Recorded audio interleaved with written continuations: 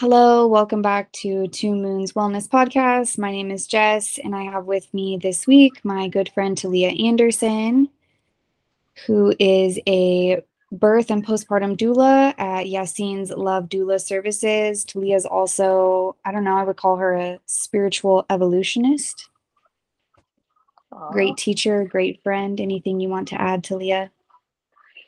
Um, that sounds like a lot. I'll take that. I don't need to add any more. I am stoked to have you on to talk about some spiritual evolution and connecting with roots. I've known Talia for, I don't know, a 9 decade years. or so. Mm-hmm. Long Nine. time. Yep. And in that time, I feel like we've been able to watch each other evolve in such a nice way. It's been so great to see you on your journey and even in the past like couple years tapping really into your roots because I've been doing the same thing of like finding out my heritage and who I am and using that to my advantage. Mm-hmm. Mm-hmm. Yeah, I would agree with that totally.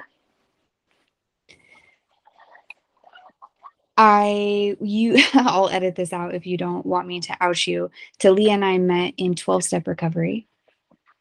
Yes, we did. We did. And we both grew up with some Christian beliefs. And I feel like,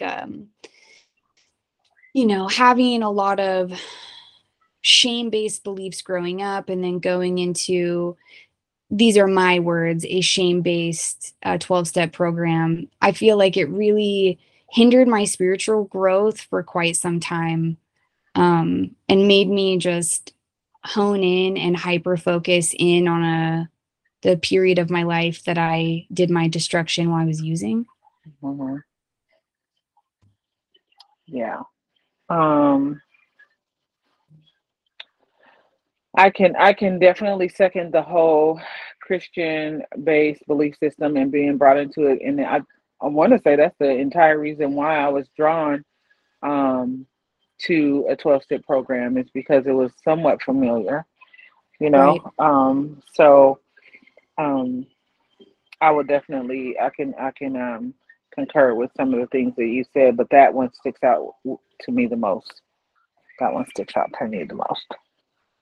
I don't know. I always felt like because I spent several years in a Baptist cult church, and there's a lot of hierarchy in churches like that where, you follow the leader, the pastor, and then the other clergy members of the church. And then if you're just a church goer, you just listen to whoever is above, above, above. And Hmm. I think that there's a deep part of me that thrives off of hierarchies like that, like a safety type feeling, where if Hmm. there's a leader to listen to, Hmm. you know what I mean? Hmm. I feel like, I don't know, I have to listen to myself even. I think that part of it for me was knowing how broken I was and how shattered I was, and I didn't trust myself enough. I did not trust myself enough to believe that I had a connection to a higher power. So I needed someone else to have the connection and to lead and guide me. It wasn't until I learned myself and had more trust in my own self and my intuition and my connection with my higher power that I was able to branch outside of the normal hierarchy that comes along with Christian, Baptist, whatever type of church, because I was Church of Christ, I was Pentecostal, I was Kojic. I've been in quite a few arenas when it comes to the Christian based belief system. And so what I think back on is that I was so broken and shattered and I did not trust me Hmm. at all. At all. I didn't trust my gut, my intuition, whatever you want to call it. I didn't trust me at all. And so I felt like I needed to trust someone else um, to get me to the place that I needed to be spiritually. And we were just talking about that too before I started recording about how beneficial that was too to open that door, that spiritual door. I think that before I entered 12-step recovery again, I had like slammed that door shut. I was a tried and true atheist, and there was just no way that I was gonna be spiritual at all ever. And Hmm. when I came to recovery, I feel like that door was, a crack was left open of like, well, you don't have to call it God, you can call it higher power. And it made it a little bit more palatable for me. Mm-hmm. Mm-hmm. I think mine was just, I always had a belief in a higher power. What it looks like then and what it looks like now are two totally different things. And not to say that it's changed a lot. It's just that um, I have a little bit more trust in the process when it comes to me being connected with my higher power. And so that is the only thing that I can think of that has really changed. Um, but yeah, I that's pretty much my thoughts around that. I think too that, I mean, being in recovery, you have kind of drilled in you to be open, honest, and willing. You know what I Mhm. mean? The open mindedness, I felt like really seeped into my pores, even as I was leaving 12-step recovery, because I left a couple years ago, but remained abstinent from alcohol and drugs. And Mhm. it like I feel like being drilled into me to be open-minded when I did leave, I did feel very open to like, okay, what can I read? What can I do? What can I listen to? Mhm. Because the door had already been opened on that about being Mhm. open-minded and take what you want and leave the rest and all those Mhm. sayings have definitely aided me on my spiritual journey outside of 12-step recovery. Mhm. Yep. There is a part of it that talks about spirituality, and I won't quote it verbatim because this is not a meeting, but it talks about how when we first get into the rooms, what spirituality looks like and how it looks like as you stay, right? And Mhm. it may not look like what everybody thinks it should look like. It should look like, and so I think that that is what happened to me. Like you said, the honesty, the open mindedness, the willingness definitely was a guide. Those principles were a guide to get where I am today. It's because I had to step out and trust that how I was being led and the things that I understood and that keep some and throw the rest away type thing, what was applicable to me, because Mhm. it's a general belief system made for a bunch of people. And so some things don't apply to some of us. All of us did not have the same life coming up. All of us did not have the same experience. And so those things that are applicable to our lives is what made me pay attention to it and what started to set me apart. Because I could, someone share their truth or something about spirituality, and I could understand or relate to some, but not all of it because I didn't have that experience. And so that's what made me start realizing, oh, like I do get to have my own process, my own um, way to grow, you know? And that is what helped me along the way the most. Bring the remote to me. You're gonna probably have to edit some stuff out because I got two little boys who feel like bring the remote to me. I can't even tell you how many times Monet is sitting next to the remote and will call me from the other room, Mom, can you Hmm. hand me the remote? And I come in the room and it's next to her. That's how I Little know her old love lady. language is service. Do something for Yep. me. Little old lady. No, the other one. Little old lady. I told you she was though. Yeah. But I think that that is what helped me the most. That's when my spiritual awakening began to happen. Is I think I was reading tradition one or something to that effect, and it talked about newcomers having their own experience, and it was valid, right?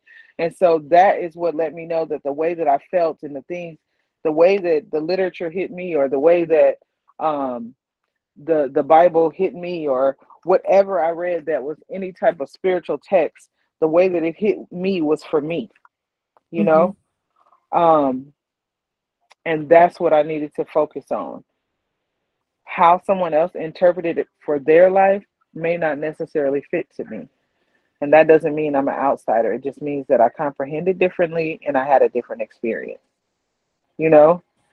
And so I think that is what the open mindedness part of it, because it was a battle to be raised Christian and to be told certain things I should not do, but being called and pulled in a different direction. So it was really a tug of war um, when it came to that. It still is sometimes. Still can be some days. It's hard. I mean, the deep rooted stuff. I mean, you think about one of my favorite DBT sayings that I ever learned in school or did as a counselor was like the dandelion analogy. You can't just pick the head off a dandelion because it'll grow back. You can even grab it really hard at the bottom. But if you don't get the roots, it always comes back. Mhm. Mhm. And I feel Mhm. like too, like not addressing, for me anyway, like not addressing some of the religious trauma that I had.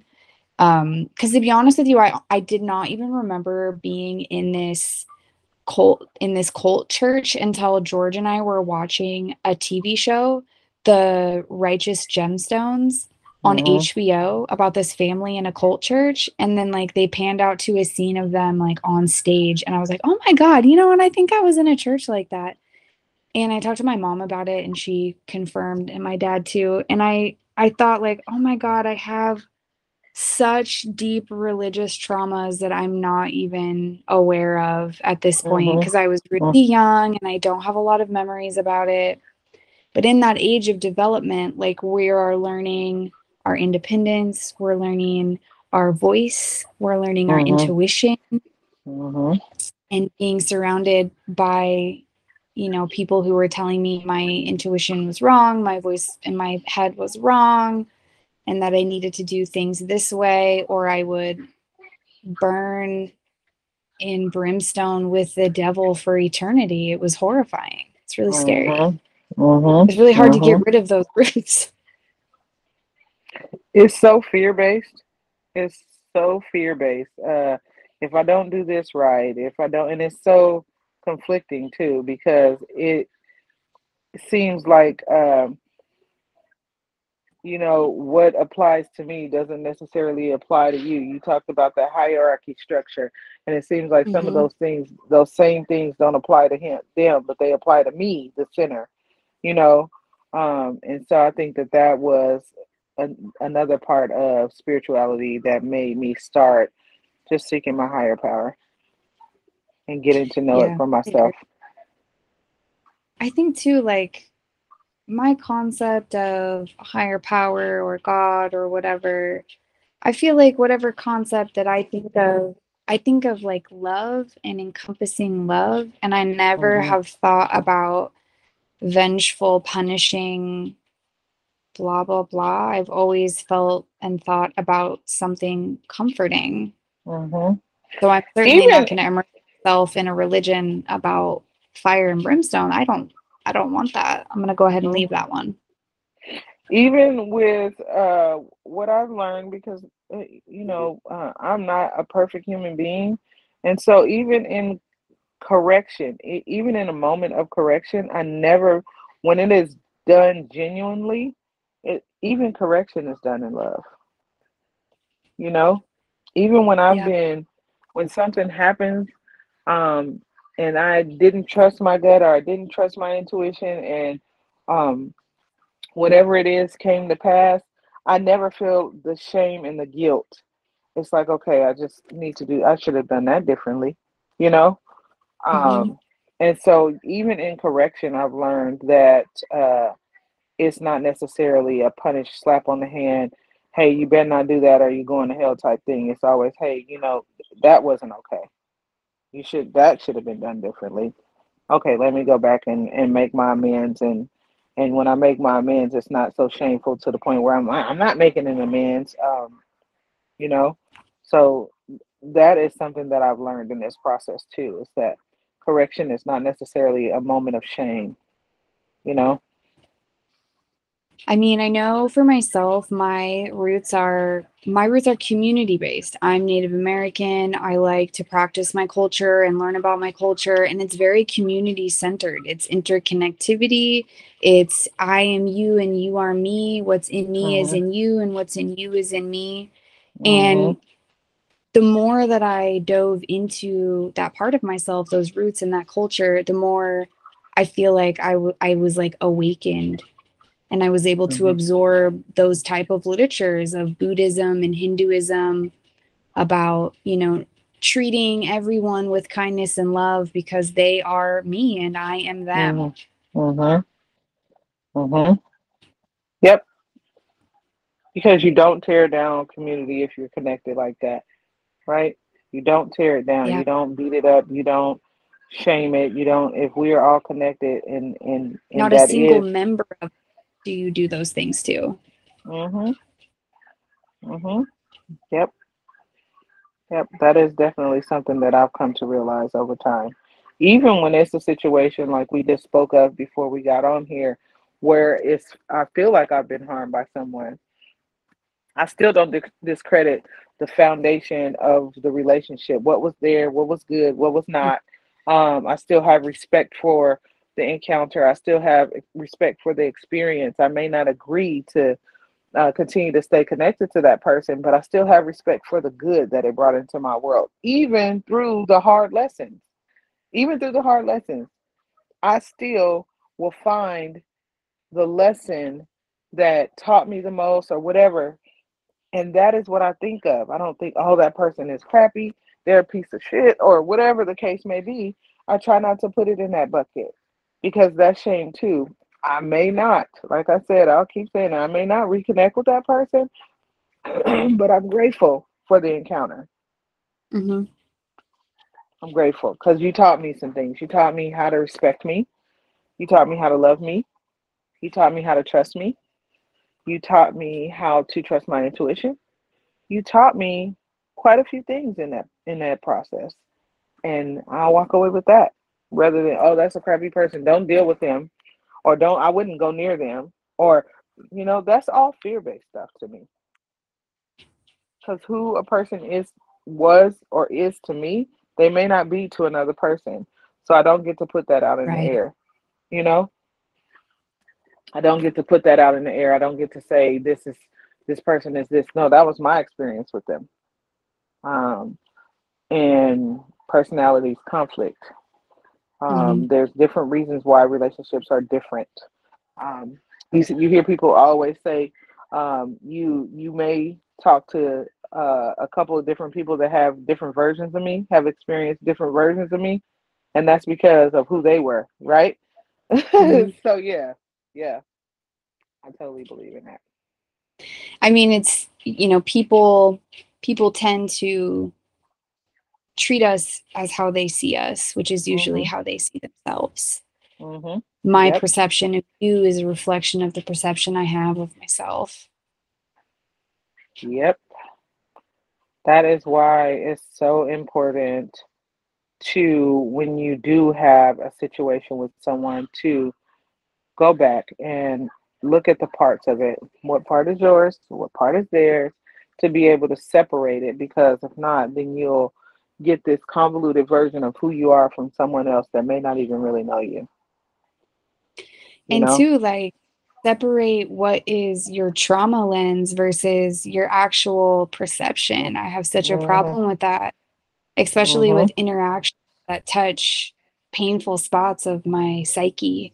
Mhm. If somebody has wronged me in a way that my dad wronged me in 1997, you bet I'm going to be really exaggerated on my reaction. Mhm. Mhm. What was that? Why did you do Right. that? So I have to ask Yes, myself, like, is 2022 Jess hurt, or is 1997 Jess hurt? that's it, Jess. That's it. Like, I have been in this place of doing a lot of inner child work. Um, Yeah, same. Over the last, I want to say, the last 3 years, I've been doing a lot of inner child work. As a matter of fact, my therapist asked me to write a letter to my little girl, And I was unable to write that letter no matter how many times I attempted over the 3 years. And just at the beginning of this year, I want to say in March or April, I finally wrote the letter to my little girl and sent it to her. Oh, wow. And that was because I had finally reconciled myself for not keeping her safe, because Mm-hmm. that is why we have um this big protective adult raw energy. Is because I'm going to protect her now, because I was unable to protect There her it as a is. child, and so that is something that I had to make amends to me for not keeping her safe. And there are some things that was not my fault, and those things that happened to me were most likely not my fault as a child. My guardians did the best that they knew how to do, and sometimes it wasn't safe. And so I think that a lot of times, once you start to do that inner child work, you view people differently. I know I started to. In the Mm-hmm. process, I'm no longer looking at them through my little girl.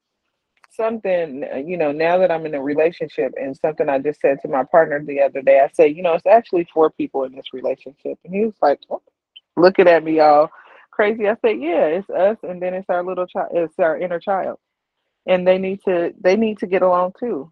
And he's like, I never heard it like that. And I was like, I think I read it somewhere. I read so much crap. Or I felt it too. I realize when I connect with people that it's not just me and them, the adult versions of us. It's our little child too. If our inner child is not in a place of healing, then almost everything seems like a wound opener. Mm-hmm. You know, if we've gone through extensive trauma as little kids and we never did the work, then every time someone goes to reach for us, they're re-injuring us in some kind of way. Ow, oh my God, why would you say that? Or ow. Instead of being the healed version of ourselves and saying, oh, okay, I get that. This is what you meant. You know, interpretation is totally different when you actually do the work. When you do that work on your inner child. Well, I mean, you don't see the world through the eyes of an abandoned, abused child anymore. You start Mhm. to see the world through the eyes of an emotionally stable adult. Mhm. And it kind of changes the game. It changes everything. It did for me, for sure. When I could look at a situation and think, uh, okay, Mhm. I'm actually not upset about the situation at all. It's Mhm. not about the dishes. It's never been about the dishes. Mhm. Mhm. Mhm. It's actually because you said this and it reminded me of that. Or you did this and it reminded me of that. Or you behaved this way and I was reminded of that one time when. But when you resolve those issues, you see it for what it really is, rather than what you see when you run into your trauma filter. Well, I And think there's that was also just some something abuse. to be and I know that you have your grandkids with you now, so you're parenting, you're full-time Mhm. parenting. And there's Mhm. something to be said, at least for myself, that like there's something that goes on in my inner child when I am providing the life that I'm crying, the life that I dreamed of, Mhm. and the support that I dreamed of and prayed for every night in my bed. There is, it's like a grieving, healing, simultaneous process. It's so bizarre. Mhm. Mhm. You're right. I am parenting again. I'm grandparenting. And I think what the layers to that is that not only am I again being able to do some of the things for my grandchildren that wasn't done for me, but also some of the things that I was unable to do for my children when I was in my addiction, you know? So it's layered for me. A lot of things that I don't like. I didn't do any gentle parenting with any of my children, and now I do some gentle parenting. I didn't get to. I didn't sit down and do homework and I didn't sit down and talk about things. I barely showed up to PTA meetings.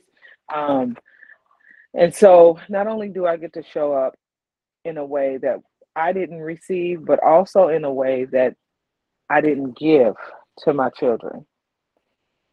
And so that in and of itself, I cannot explain to you how many times over this almost year that they've been in my custody that I have broke down and cried either with them or alone in my room and thought about the healing that's happening for our entire lineage, the healing Like that so is many happening. generations of healing that you're doing.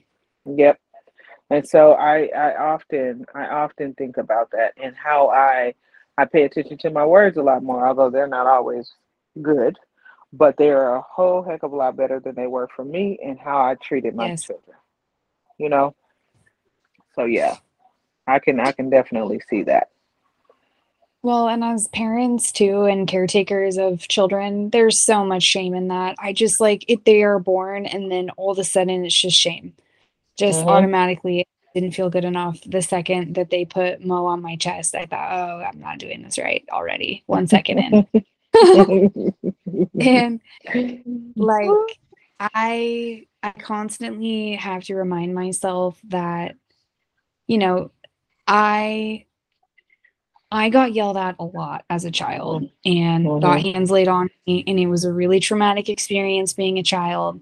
And it makes me laugh so hard sometimes. And I have to leave the room because I don't want to like shame Mo for her big feelings because she's got big ones. But when she is just like on the ground, you are so mean for not giving me this lollipop at Mhm. 7 p.m.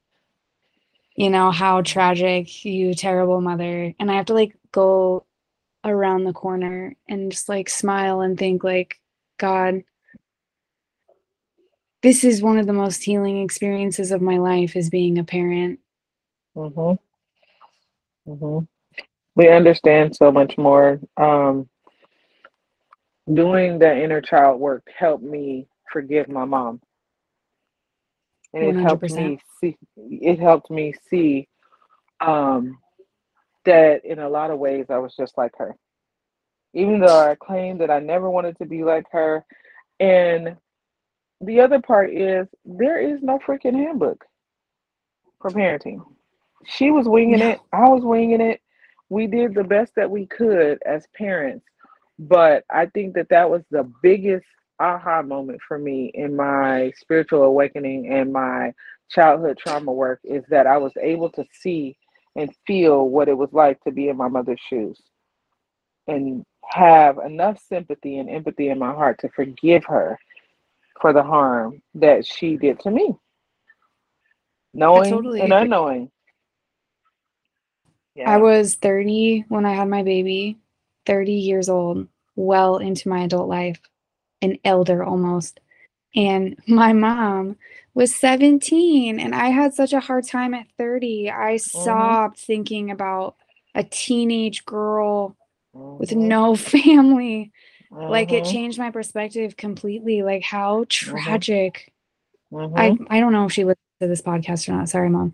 But like it like broke my heart to think about her struggle as a mom. Mhm. Mhm. And now as a mom, winging it because none of us know what the fuck is going on here Mhm. My is a mother went lot of through a traumatic experience. My mother lost babies, and she didn't lose them because she just had a miscarriage. She was in a domestic violence relationship, and that was the end result was her losing her twin boys. And doing the work that I do, I know how deep that trauma is, right? And it went untreated, and people glazed over the pain that my mother had went through, and they didn't pay attention to it. And I wonder often, did she struggle with postpartum depression like I did, in the midst of losing her children? Did she get to voice or tell, being a birth doula, a lot of times people need to go over their story with you, how it impacted them, right? I wonder, did anybody ever listen to her story? Did anybody ever give her space or hold space for her to be able to tell her truth about the pain that she felt from losing two little boys? knowing that she wanted sons really badly. Um, and so that is, I think that I mourned for her for a while. I did. I mourned for her for a while because I can not imagine. I've never lost a child. I've never had a miscarriage. And so I don't know the pain, but I've worked with people that have, and I've felt it. And so I can only imagine how my mother felt. And to be with this daughter, the surviving daughter, and have so many feelings around that, you know?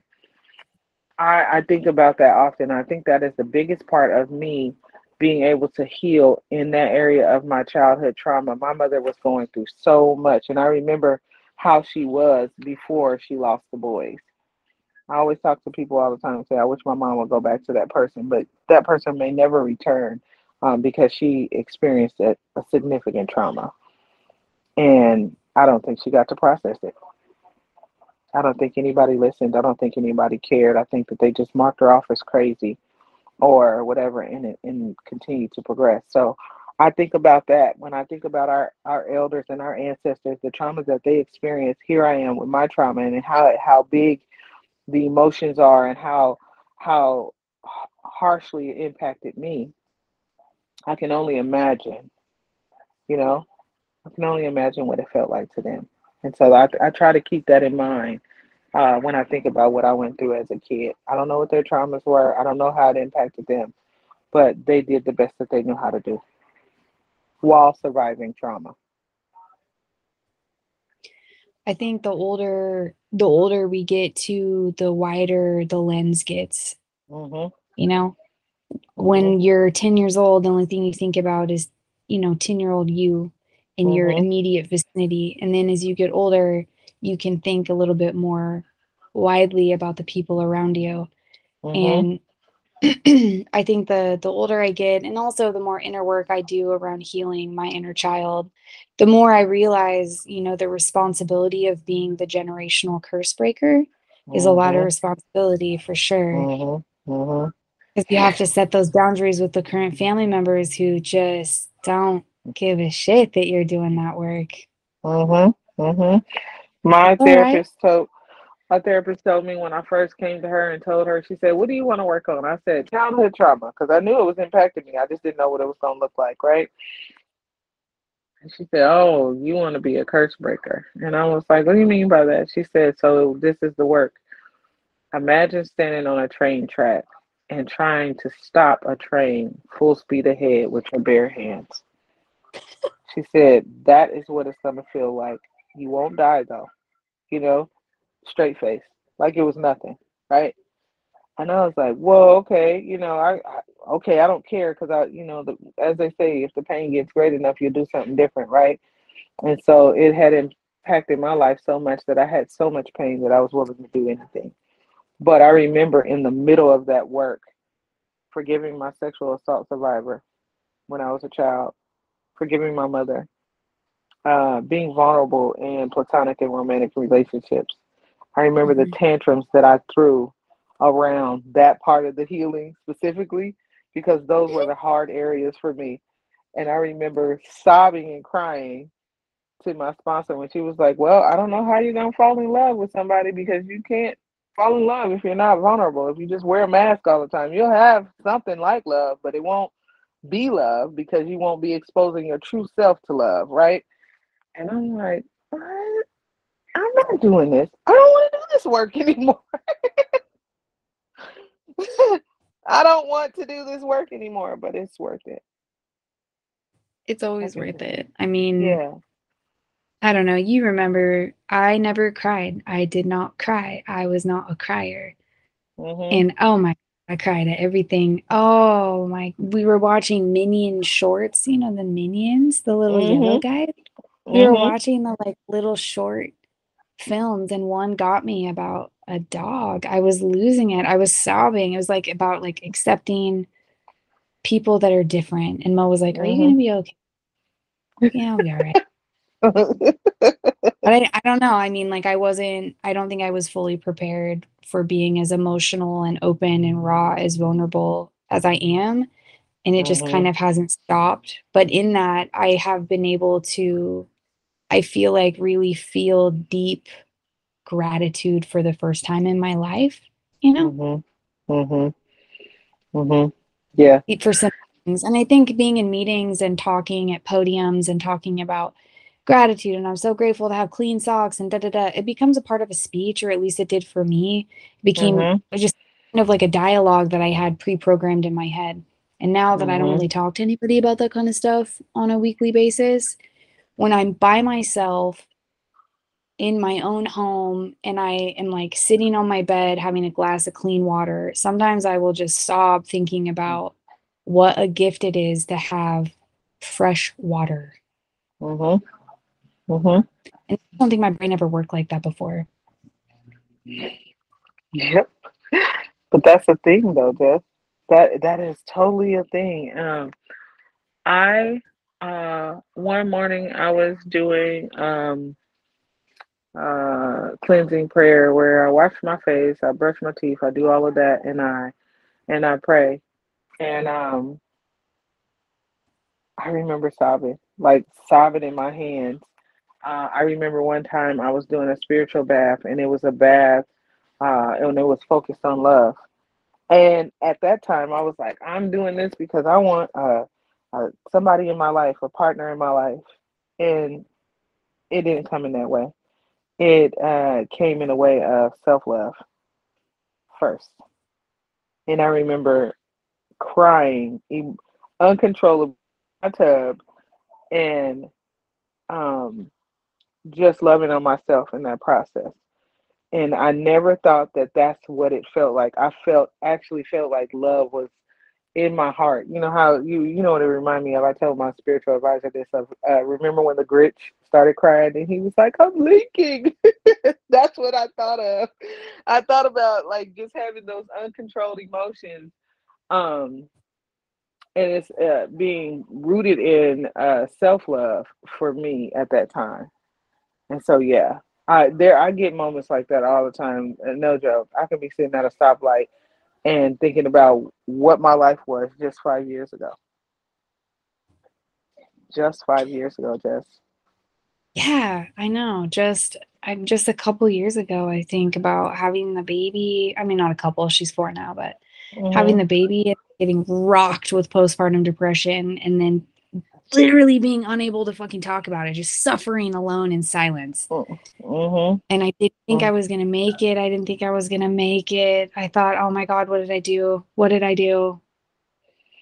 And just to Yep. think back to that and then to now is incredible. And I think that, like, I don't know, the work, the quote work to be done on self Mhm. doesn't have to be done with anybody else.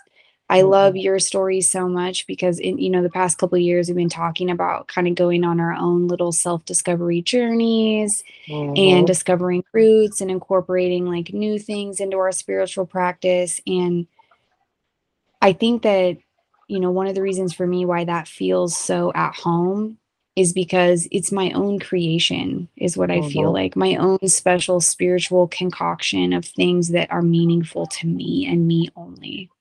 Mhm. Mhm. Yeah. And it's personal. Yeah. It's so personal. It's so personal. It's so personal and intimate. Um, it's so tailor made for me.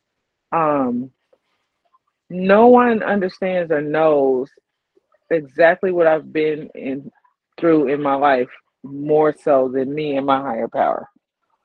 And so I often think about how personal it is. When I pray, I think about some of the times when am having a really emotional time praying, and it's because I begin to think about some of the things that I've survived throughout my life, and that my higher power was there all along. When at one point in my life, I didn't believe that there was a higher power there, and I was really angry because why did this happen to me?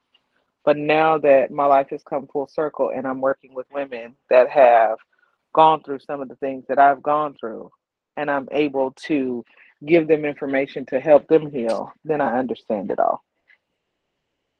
Then I have emotional moments. Well, I think for people who have scars in vulnerability or challenges in being vulnerable, that also includes yourself. Hmm. We forget that. If you have Yep. intimacy problems, or like I Hmm. always labeled myself, I have intimacy problems, I don't like being intimate. That was 100% with myself as well. Hmm. Hmm. Yep. What better Yep. way to this opening up and being vulnerable and intimate than with myself? How safe? No safer Hmm. place, really. Hmm. That whole wounded healer aspect, you Yeah. know, that wounded healer. Um, I know what it feels like to hurt there. Let me help you. Um, I think I was watching Nadine Burke and she was talking about it's different when you have, let's say you go into a sports therapy center and this therapist, your sports therapist is saying you should do this to strengthen your leg and this is what I learned in school rather than a therapist that comes in the room and says, okay, I've had that same injury. This is what worked the best for me, you know? And so it just feels a little bit more real when you have somebody that has gone through it. And you're right, it's usually with ourselves first. It's a reflection. A lot of the people that we meet throughout our life is a reflection of us. A lot of people. I just love you, Talia. Always, always a pleasure to speak with you. I have something I wanted to read, which I felt like was very fitting for our conversations. This is by Thich Nhat Hanh. Hmm. I'm now a fangirl of Thich Nhat Hanh. Anyway, this is from one of his books, and it says, "This is the great insight of Buddhism. Anyone can become a Buddha. What Siddhartha achieved, all of us can also achieve, whether we are a man or a woman, no matter what social class or ethnic group we are born into, or whether we practice as a monastic or as a layperson. We Hmm. all have the capacity to become a fully enlightened Buddha. And while on the path to becoming fully enlightened, we are all bodhisattvas." Hmm. Yeah, yeah, I like that. I've heard about that particular author. I think did we talk about it? Because I asked about a book about. I have that book. I have a book from that person in my Amazon cart. I think so. I'm always like, read Thich Nhat Hanh. I love him. He's so great. Mhm. Mhm. I've been reading Rumi lately, so yeah, I think that is another person that popped up for me, and I have it in my Amazon cart because I'm a bookaholic. I buy Some them. of the most amazing poetry on love. My favorite is written by Rumi. Mhm. Crying. We'll Mhm. have a couple books for you from my shelf to send to you. Yes, yes. I think I have Rumi's love poems. I just haven't gotten to it yet. But I bought three Rumi books last year, and I've been slowly working my way through them. Yeah. I know I'm a bookaholic too. I'm always reading. Mhm. Mhm. One of my self care practices. It I helps me have a to. lot. I don't know. It's how we learn. It's how we grow. It's how we expand. Mhm. Absolutely. Absolutely. Absolutely. I agree. I'm grateful to be on your podcast. I'm so proud of you. You have grown so much. Thanks, Talia. This is the scariest endeavor I've ever had, was putting myself out there as much as I have. But it's important. I think that growing and sharing spiritual knowledge is beyond important. We live in such a Mhm. scary, lonely Mhm. world. And it seems like everything is changing in such a way that it is so dangerous if you don't have some sort of foundation in spirituality that speaks to you. You know, Yeah, if you don't have anything and you grasp for straws, what's out there right now is not really that safe. you don't want it. Yep, yep, absolutely. I'm so proud of you, Jess. Thank you, Talia. And I am looking forward to your website. And if you are looking in the Portland area and you need a doula, find Talia. book her now before she's sold out, book through the year. Right. I'm already getting January, February clients. So yeah. Ooh, book. I know. I know. Good stuff. So good talking with you, Jess. Good talking with you too, Talia.